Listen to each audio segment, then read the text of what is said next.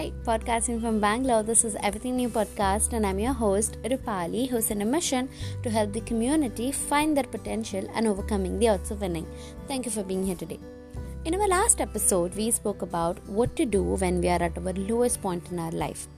Now, when this happens, it's very common that people around us who are our family, friends, or colleagues support us. They make sure they check up on us if we are eating well, sleeping well, and help us to be happy, or give advices, or help us to get back on track by motivating us, right? But are they doing it in a right way? Are they really helping us to move on, or they are hindering our way?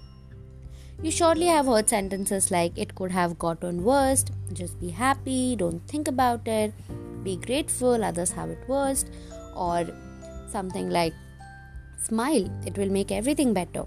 Don't be so negative. Look on the bright side. Everything happens for a reason. And what I have heard the most is, be positive. Sounds familiar, right? These sentences either you might have said to someone, or you might have heard from someone else, or you might have seen some relatable post on social media as well. Now what we need to understand is, this is absolutely toxic positivity. It doesn't seem to be noticeable, but it's important that we need to make an effort to recognize this and address it. Toxic positivity simply means when we pretend that everything is okay, but in reality, it is not. Just because something was better in past and it is not in future, we shouldn't be avoiding the present situation by being positive just because it was good in the past. Toxic positivity also means that you should carry positive vibes all the time, even if you're not happy from inside, which is completely wrong. The pressure of appearing okay actually invalidates our other side of emotions, that is fear, anxiety, hurt, or sadness. Toxic positivity can minimize people's struggles, which is actually not fair. We need to really understand that it is okay to be sad. It is okay to struggle. It is okay not being okay, especially in the times of pandemic.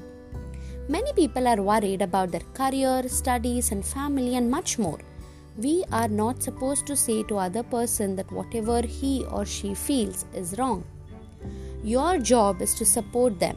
Spreading toxic positivity can stop a person next time to come to you for a support. Now let me tell you a few ways if you want to avoid toxic positivity or you don't want to spread toxic positivity. First, acknowledge how you feel all your emotions, good or bad.